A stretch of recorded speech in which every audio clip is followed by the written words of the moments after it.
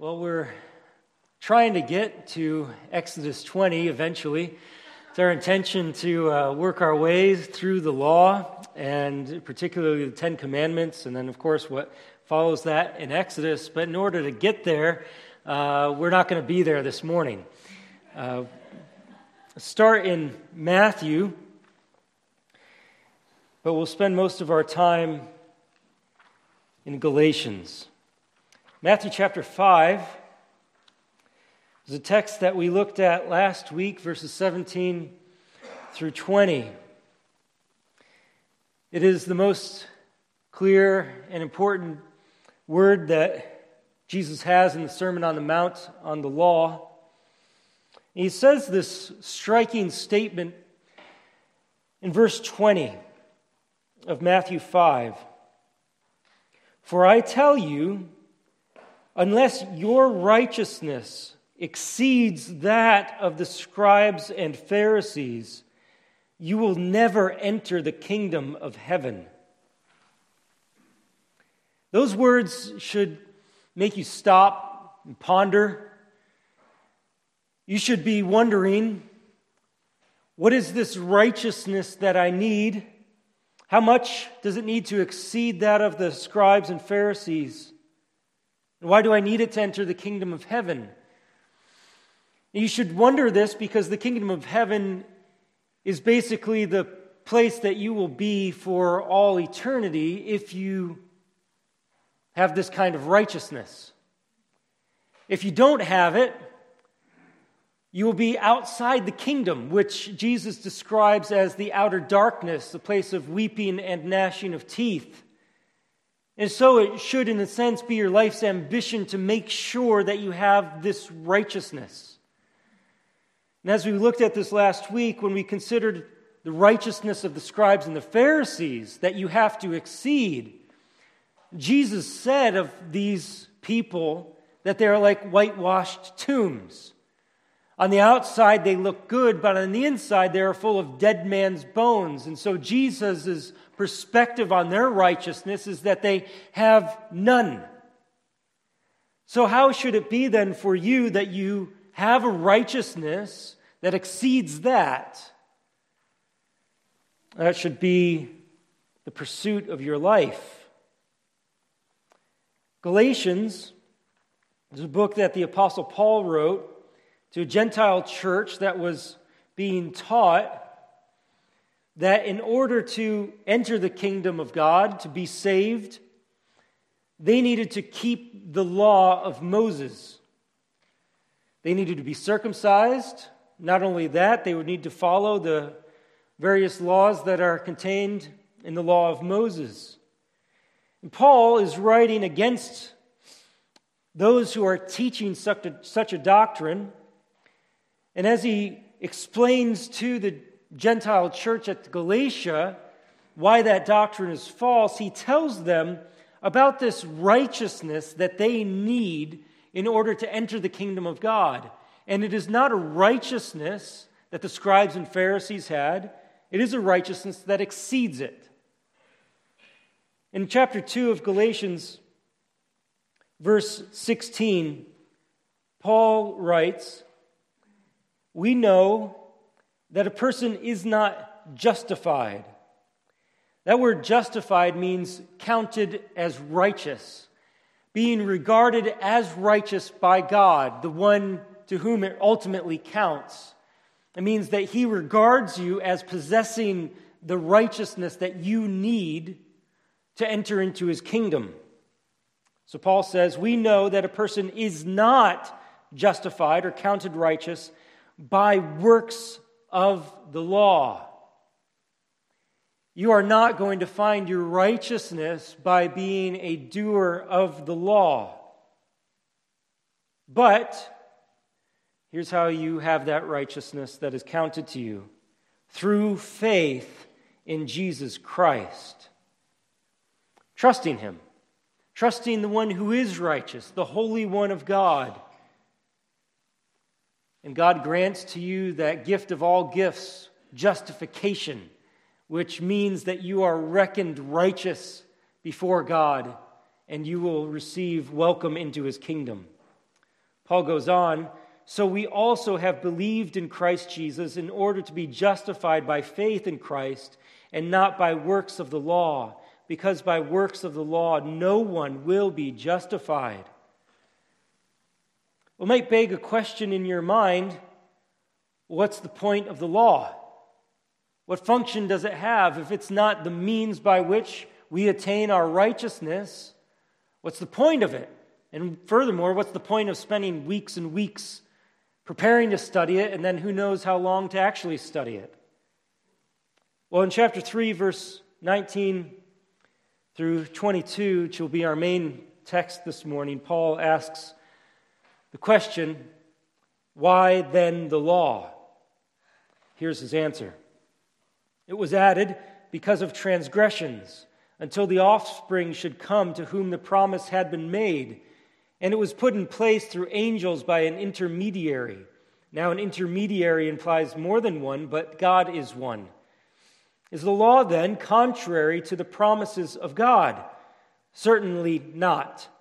For if a law had been given that could give life, then righteousness would indeed be by the law.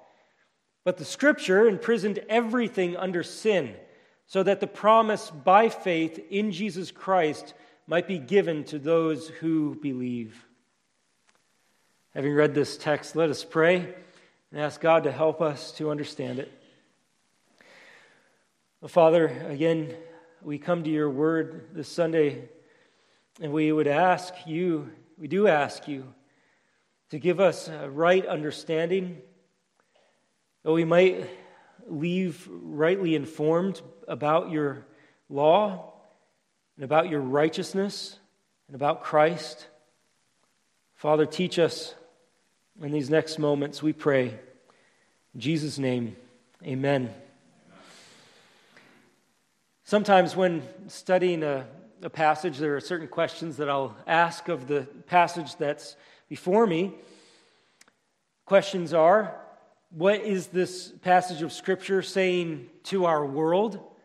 What is this passage saying to our church? What is this passage saying to me? Now, generally, what I've just read to you in Galatians 3:19 through 22 says this. It's generally saying that the law of God that was given through Moses to the people at Mount Sinai, the very same law that we're going to be studying in the coming weeks, served a very specific purpose in God's plan of redemption. It did not serve the purpose of giving life, but it served the purpose to show the people who were under it that they needed life. So, with that in view, what does this passage say to our world?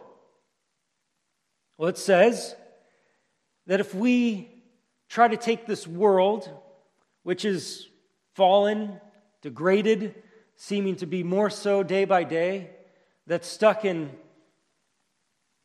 new iniquity almost every day, that is foul and depraved, if we try to take this world back to the law to show them just how contrary the ways of the world are to the law of God, then the world, if they have eyes to see, will see that they are living in death and unrighteousness. Some people would want to take the world back to the law and just leave it there and say, this is what you need to be. Follow the 10 Commandments, do these things. This is what you need to be like. Some people want to make the world just conform to the law of God and leave them there to stay. But this text says something more than that. It says that anyone who goes to the law of God cannot stay there without staying under wrath and condemnation. You need to go to the law in order to get to Jesus Christ. That's what it says to our world. What does it say to our church? Well, specifically, it says to our church that as we go back to study together the law, that we have to be careful how we touch Mount Sinai. Recall what Israel was warned about as God descended there with smoke and flame and thunder and lightning. Israel was warned to put up a fence around the mountain, and no one who went past that mountain would be spared the sentence of death or past that fence. In a sense, no one uninvited or no one approaching the mountain in an inappropriate way would make it out alive.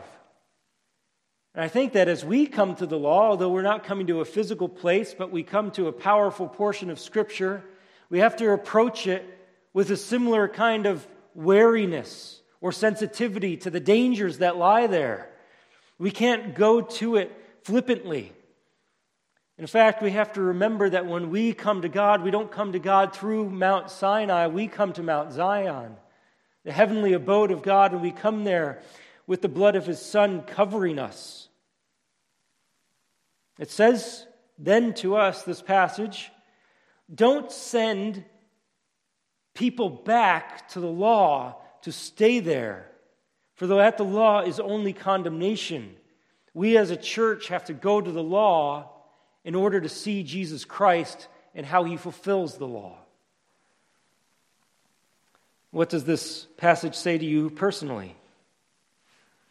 Well, to those who don't believe, this passage would have you take a moment and think about the history of Israel, the very people who had the law of God in their possession literally written on stone for them, and for about 1,000 years lived with that law hanging over their heads, and never, not once, were they able to attain life through it. And so if you don't know God, if He is not your heavenly Father and you don't have a relationship with Him, do not think that you can achieve a right relationship with God based on your works. It is impossible. You need to look to God who makes and keeps promises and welcomes those who trust His Son. To those who believe, this passage says to you that you ought never be deceived by somebody who would send you back to the law of Moses and keep you there as it is serving as a necessary component to your right relationship with God through Christ. If anyone ever sends you to the law to keep you there and does not send you to Christ, you must not listen to them or be deceived. Certainly, Paul would never say to any believer that you just get to live however you want, that you get to live a lawless life. Paul himself says that he's under the law of Christ, but he's not under the law of Moses. That's the point. Christ is your Lord, not Moses. Moses didn't die for you. Christ became a curse for you to redeem you from the curse of the law. So trust Him. Find your justification in Him. Follow Him. Further says to you, come and lay your burdens down at the cross of Christ. Find your freedom there, freedom from guilt and condemnation. And so Paul, as he writes this text, is addressing the question, what purpose does the law serve? Some would say the law serves the purpose to have you achieve your own righteousness. Those would be the Pharisees. That would be Paul before he met Jesus. But when he met Jesus, he counted all of his previous works as rubbish compared to knowing Christ. And Jesus has already said that unless your righteousness exceeds that of the scribes and Pharisees, you will never enter the kingdom of heaven. And this is not making the case that you just need to do better than the Pharisees or try harder. We're helped if we think for a moment about the context of where the Ten Commandments land in the book of Exodus. The people of Israel were, of course, redeemed out of slavery in Egypt. They were rescued from the clutches of Pharaoh. And as God rescued the people of Israel, He did that by His own sheer power and grace. It wasn't because of any goodness or righteousness in the Israelites that He did that for them, nor was it by their help or their ingenuity. He did it all by His power displayed in the plagues that afflicted Egypt, splitting the Red Sea and letting the Israelites go through on dry land. And it's just entirely His grace that He did it. in fulfillment of his promise to Abraham. But now, as Israel has now come through the Red Sea and they come to Mount Sinai, God is giving them the law. But in between deliverance and the giving of the law, there's this period of being in the wilderness for about a month or two.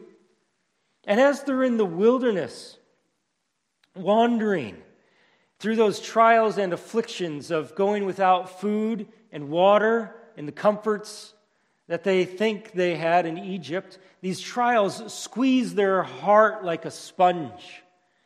And out of their heart come pouring this vile bitterness and complaining and selfishness as they go without food and water. And they resort to grumbling, complaining, self-righteousness, pride. Israel reveals the kind of heart that they possess.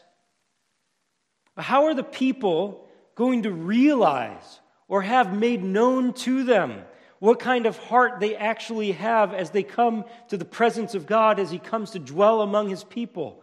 How are they going to realize the kind of God that they have to deal with? They've seen His power. They've seen it in the plagues. They've seen it in the dividing of the Red Sea. They've seen His power over creation as God manipulates the waters and the beasts and the pests of the earth to afflict Egypt. He's seen His power displayed over the mighty nation of Egypt. They've seen their provision, seen the provision of God and the manna and the water from the rock and the quail. But now they need to come to know His righteousness, His holiness, His perfect standard. How is that going to happen?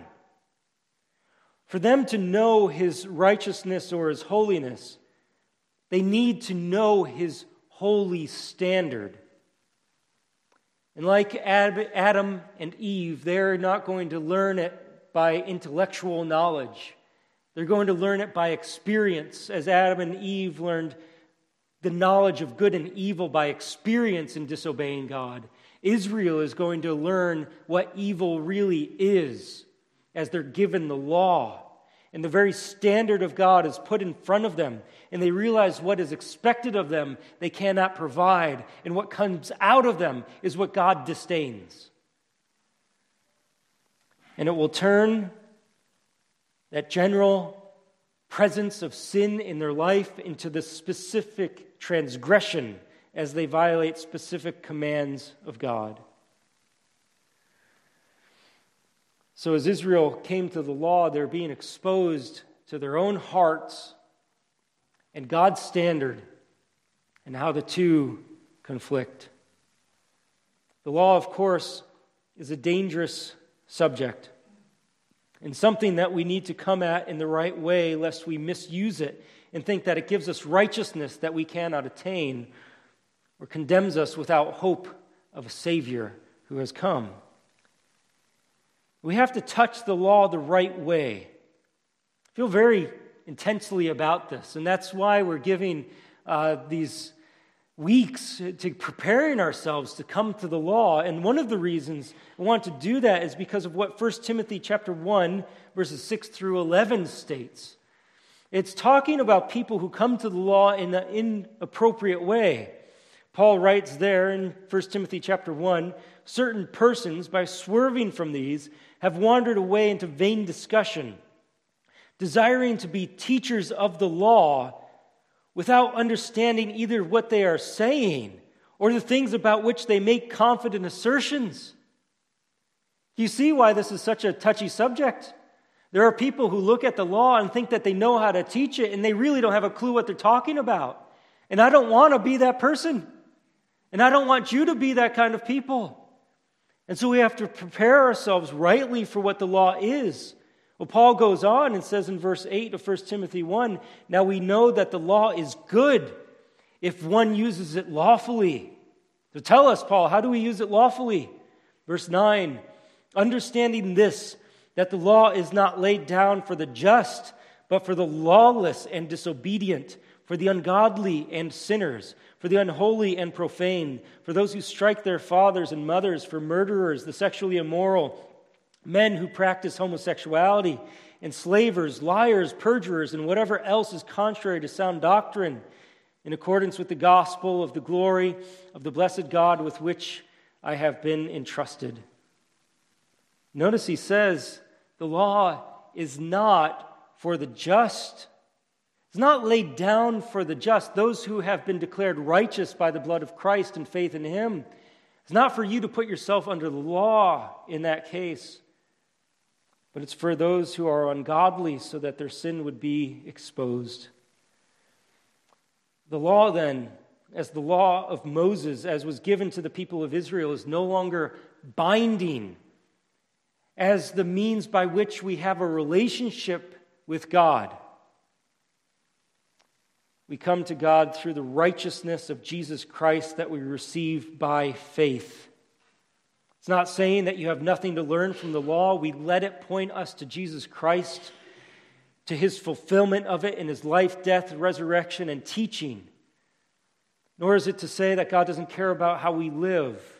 He cares about how we live in Christ, but not under the law of Moses.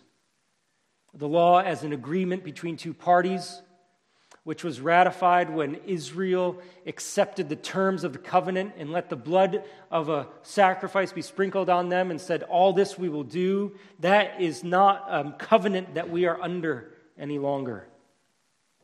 My goal is to show you Paul's perspective on the law as he asks these two insightful questions. Why then the law, and is the law contrary to the promises of God? That's my introduction. But I hope that it set us up to dive into what Paul writes here in Galatians and speeds our way through these verses. Paul asks in Galatians 3:19, why then the law? He's asking that question because he's been dealing with this group of people that is asserting that Gentile believers must keep the law in order to be justified before God. And Paul's saying, no, you don't. And so some people might think, well, the law then has no purpose. It serves absolutely no purpose. But Paul is asking the question, why then the law? And he provides an excellent answer. What is the point of the law? If the law isn't for righteousness before God, then what is it there for? So Paul asks, why then the law? Look how he answers. It was added because of transgressions. It was added because of transgressions. Before we understand why the law, we have to understand when the law. Notice what Paul says. He says it was added. That's temporal language, indicating that there was something pre-existing its addition. The law was added to something already present. The very chronology of history is a decisive proof about the superiority of God's promises over the law of Moses. Notice in verse 17 of Galatians 3, Paul says, this is what I mean. The law, which came 430 years afterward, does not annul a covenant previously ratified by God so as to make the promise void. And he goes on, for if the inheritance comes by the law, it no longer comes by promise, but God gave it to Abraham by a promise. When we study the Bible, there is certainly value at times that we come to a text of Scripture and we just benefit from the truth there. It's so warming to our hearts and we love what it states. But generally speaking, whenever we come to a text of Scripture, we need to know where it fits in the history of what God is doing. You need to know the arc of God's redemptive plan and purposes and where the passage you are reading fits into that plan. And that's why Paul is making this big deal about the law being added. He's saying something existed before that, and what existed before that was a promise. Before the law came a promise. was a promise to Abraham, and you can find it in Genesis 12, 15, 17, and the promise was basically the promise of blessing. To Abraham specifically, he promised that he would inherit, or his descendants would inherit a land, the land of Canaan, that he would have a descendant after him. Actually, a multitude of descendants would come after him. It's a promise that God intended to make and keep, and at the cornerstone of that promise is blessing. And even God says that through Abraham, the whole world is going to be blessed. And Paul basically summarizes the blessing as eternal life. Eternal life. Well, as you watch Abraham's life come to pass after the promise, you remember the Sunday school story. Abraham and his wife weren't able to have kids, but God, by the power of his promise, give them a son, Isaac. Isaac and his wife weren't able to have kids, but God, by his power, through his promise, give them son of promise. Then comes Jacob, who, by God's promise, he receives 12 sons who go into Egypt. And at this time, all God is doing is keeping his promise to what he said he would do. Well, Jacob's descendants end up in Egypt, and for hundreds of years, they're there. After the promise was made to Abraham, as Paul says, 430 years afterward. For 400 years after the original promise, the descendants of Abraham are there without the law. And then they're led out of Egypt, they're led to Sinai, and now the law is added. And someone might ask, does the law being added afterwards nullify the promise that began this whole thing? And the answer that Paul gives is definitely not. Verse 17 again, the law which came 430 years afterward does not annul a covenant previously ratified by God so as to make the promise void. The fact that the law was added means that the law is not essential. The promise is. The promise is what is essential. But it begs us to ask, was it added to replace the promise? Was it added to achieve the promise? Was the law going to be the means by which Israel and the descendants of Abraham received the promise of God? Was that going to be it? Well, Paul goes on. He says, why then the law? It was added, why? Because of transgressions. Because of transgressions. Transgressions is a specific word within that kind of family of words that relates to sin or iniquity, vileness. Transgression certainly is synonymous with those things and has a similar kind of tone to it, but it has a specific application, not just to sin generally, but transgression is the specific violation of law. You may be heavy on the gas pedal, and you may like to go a little bit faster than the speed limit, but if there's no speed limit posted there, you may just know that you're a sinner because you're going way too fast. But if you see that speed limit sign, then you know, well, now I am a transgressor because I know just how fast I am above the speed limit. Transgression is the specific application of our sin to the violation of a law of God. All have sinned, that's definitely true. All of us possess that sin, and sin, we are told in 1 John 3:4, is lawlessness. But how are we to know when sin was committed? Romans 4:15 says, the law brings wrath, but where there is no law, there is no transgression. That doesn't mean that there's no sin. It just means that with the coming of the law, there is now the specificity of your sin because you know exactly what law you are violating. Everyone sins, and with the coming of the law of God, now everyone is shown to be a transgressor. The law was given on account of, another way to translate that word, or because of transgressions. It's meant to reveal sin as a transgression of God's law. So if you come then to the law of God encapsulated in the Ten Commandments in order to find your righteousness, you are going to find it is exceptionally discouraging if you have your eyes open. But if we just think through it for a moment, there might be some who could come to the law of God and begin to think of themselves as meritorious and righteous. For example, they may only pray to God alone, and so they keep the first commandment. Or they may have never bowed down to a graven image, and so they've kept the second. Or they've never spoken God's name lightly, and so they've kept the third. Or they've never worked on the Sabbath, so they say, I've kept the fourth. Or they've got a good relationship with their parents, and so they say, I've kept the fifth. Or they've never killed their neighbor, and so they've kept the sixth, doing good so far. They've never committed adultery, and so number 7 is okay. They've never taken their neighbor's ox, so number 8 is okay. And they haven't lied about their neighbor in a court of law. Number 9 is fine. Then you come to number 10, which says, you shall not covet your neighbor's ox. I think, I've definitely done that. And my neighbor's wife, and my neighbor's house, and their condo, and their vacation, and their car, even their dishwasher, their bank account, you name it, I've wanted it. And there, all of your righteousness is cut to the ground.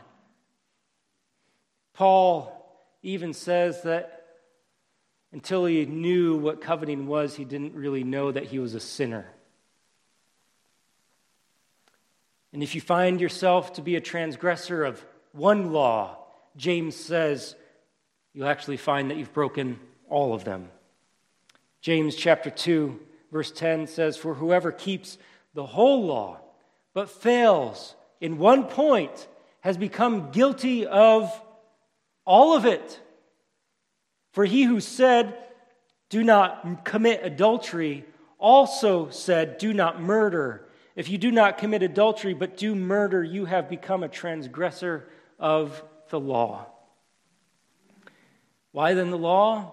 It was to reveal transgressions. And so if the law was intended to reveal transgressions, then we're woefully mistaken if we use it to attain righteousness. One theologian says, Satan would have us prove ourselves holy by the law, which God gave to prove us sinners. Paul writes in Romans 3:20, for by works of the law no human being will be justified in his sight, since through the law comes knowledge of sin. Romans 4:15, for the law brings wrath, but where there is no law, there is no transgression. Or Romans 5:20, now the law came to increase the trespass, but where sin increased, grace abounded all the more. Romans chapter 7, verse 7 through 8, Paul referred to. Paul says, I would not have known what it is to covet if the law had not said, you shall not covet.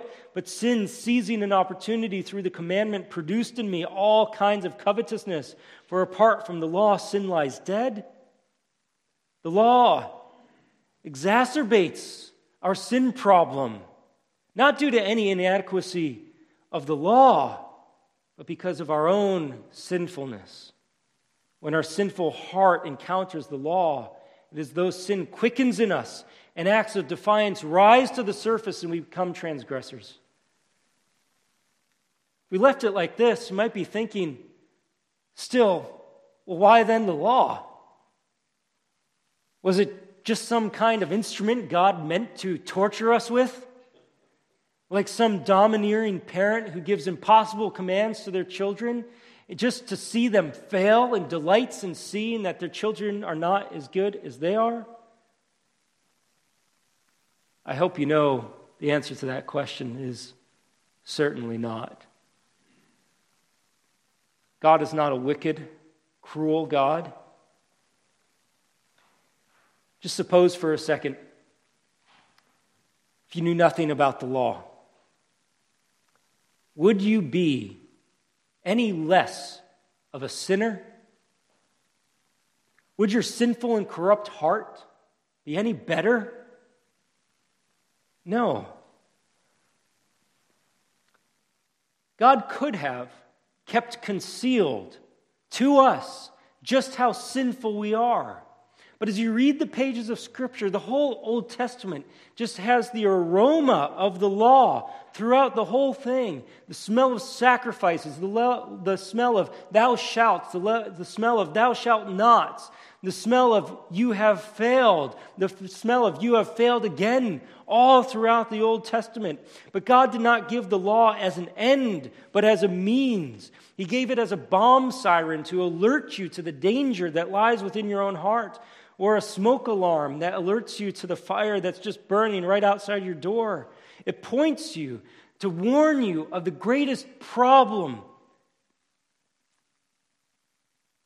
And it points you to the only one who can solve that problem.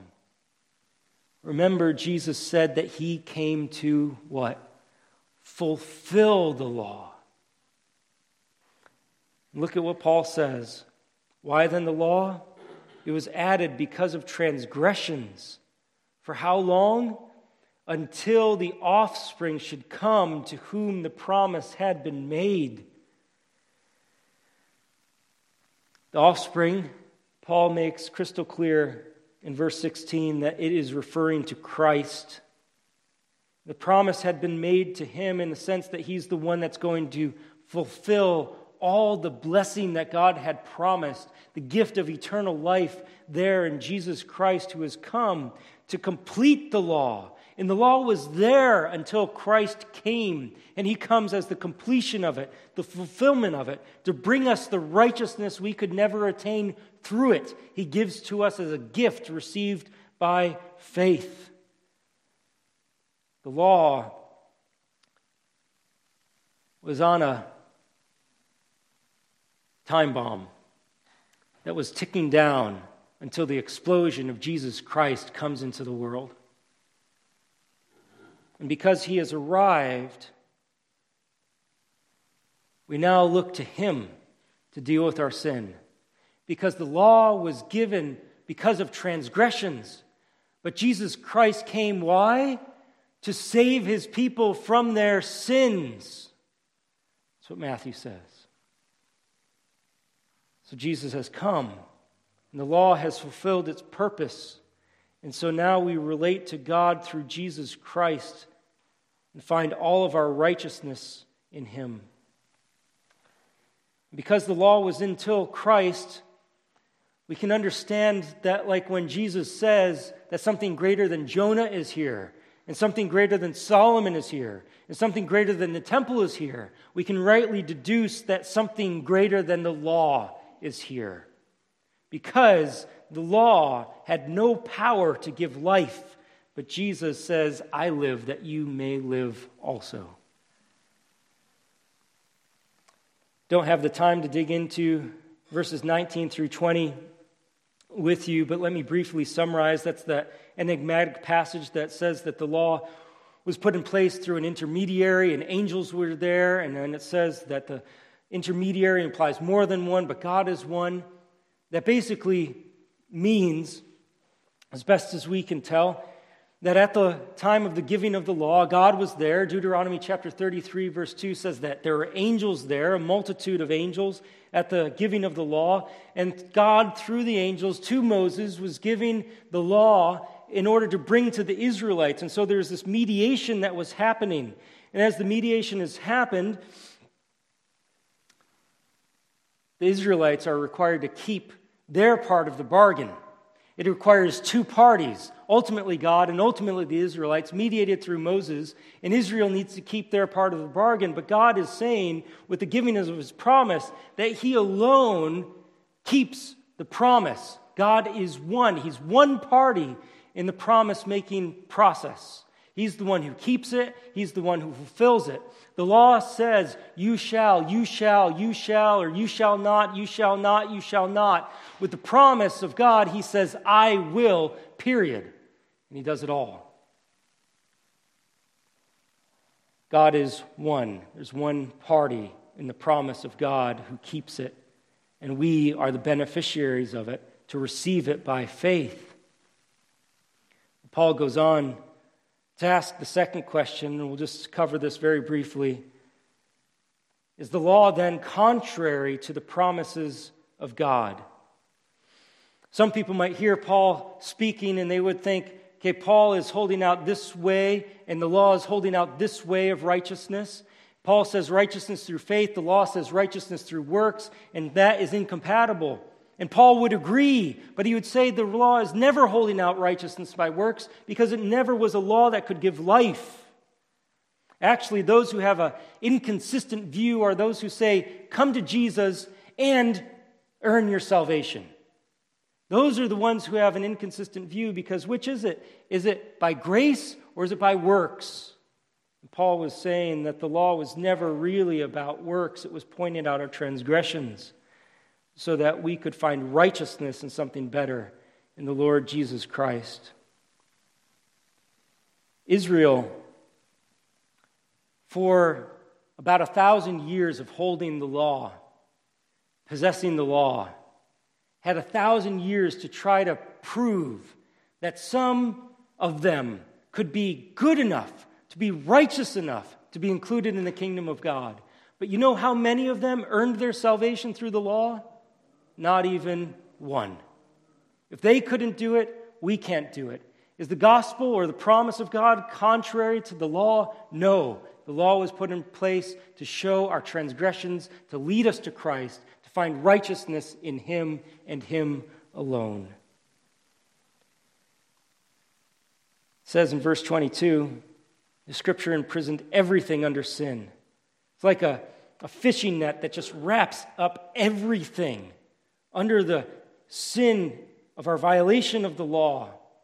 Why? So that the promise by faith in Jesus Christ might be given to those who believe. It's to show that ultimately God gets the glory in fulfilling His promise, and no human being will ever be able to boast before God for being good enough. Every last one of us who will be in the kingdom will say, God, you did it all through your Son. Why the law? It's meant to reveal transgressions, show that we can't earn life, so that we can come to Christ by faith and experience righteousness through Him. Last time I closed with John Bunyan, who wrote Pilgrim's Progress. He wrote another book I referred to last week, Grace Abounding to the Chief of Sinners. It tells the story of his conversion, and he struggled through a time where he felt he was righteous, came to realize he wasn't, and now he was so besought in his heart by the vileness that he thought, could I ever be saved? And he struggled with this for some time, and he writes, what ground have I to say that who have been so vile and abominable should ever inherit eternal life? He knew his heart. He knew how wicked he was, and he wonders, how in the world could he ever inherit eternal life? That's what the law brings you to. Here's what the promise brings you to. That word came suddenly upon me. What shall we say to these things? If God be for us, who can be against us? Romans 8:31. The law brings you to your knees, realizing you can't earn your salvation. The promise lifts you to heaven. He says, again, Bunyan does, I remember that one day, as I was traveling into the country and musing on the wickedness and blasphemy of my heart. Do you ever do that? Wander through the woods and just muse on your own wickedness and blasphemy of your heart? He did. He's considering the enmity that was in me to God. And then that scripture came into my mind, having made peace through the blood of His cross. Colossians 1:20. Promise speaks a better word than the law. But without the law, you'll never be led to the point where you know your need for the promise. Christ is everything that we need, but the law will point you to Him. If you use the law for something else, you're misusing it, and you'll get burned. Let's keep this in mind as we go through the law together. Let's pray. Father, we want to handle your word rightly and understand it truly. Father, we pray that you would use the Old Testament, the law, and the prophets in our life in the right way. Father, we pray that you would point us to the Lord Jesus Christ. And we thank you, Father, that in him is all of our righteousness. Everything that is acceptable to you is in our Lord and Savior, in your beloved Son. Father, help us. If there's any righteousness of our own that we're trusting, would you just quickly get rid of that? Tear down any self-righteousness that we have. It's just a sham, Lord. Get rid of that in us. Point us to the righteousness that we receive by faith in Christ, that righteousness that exceeds the scribes and the Pharisees. Lord, point us to that, we pray. In Jesus' name, amen.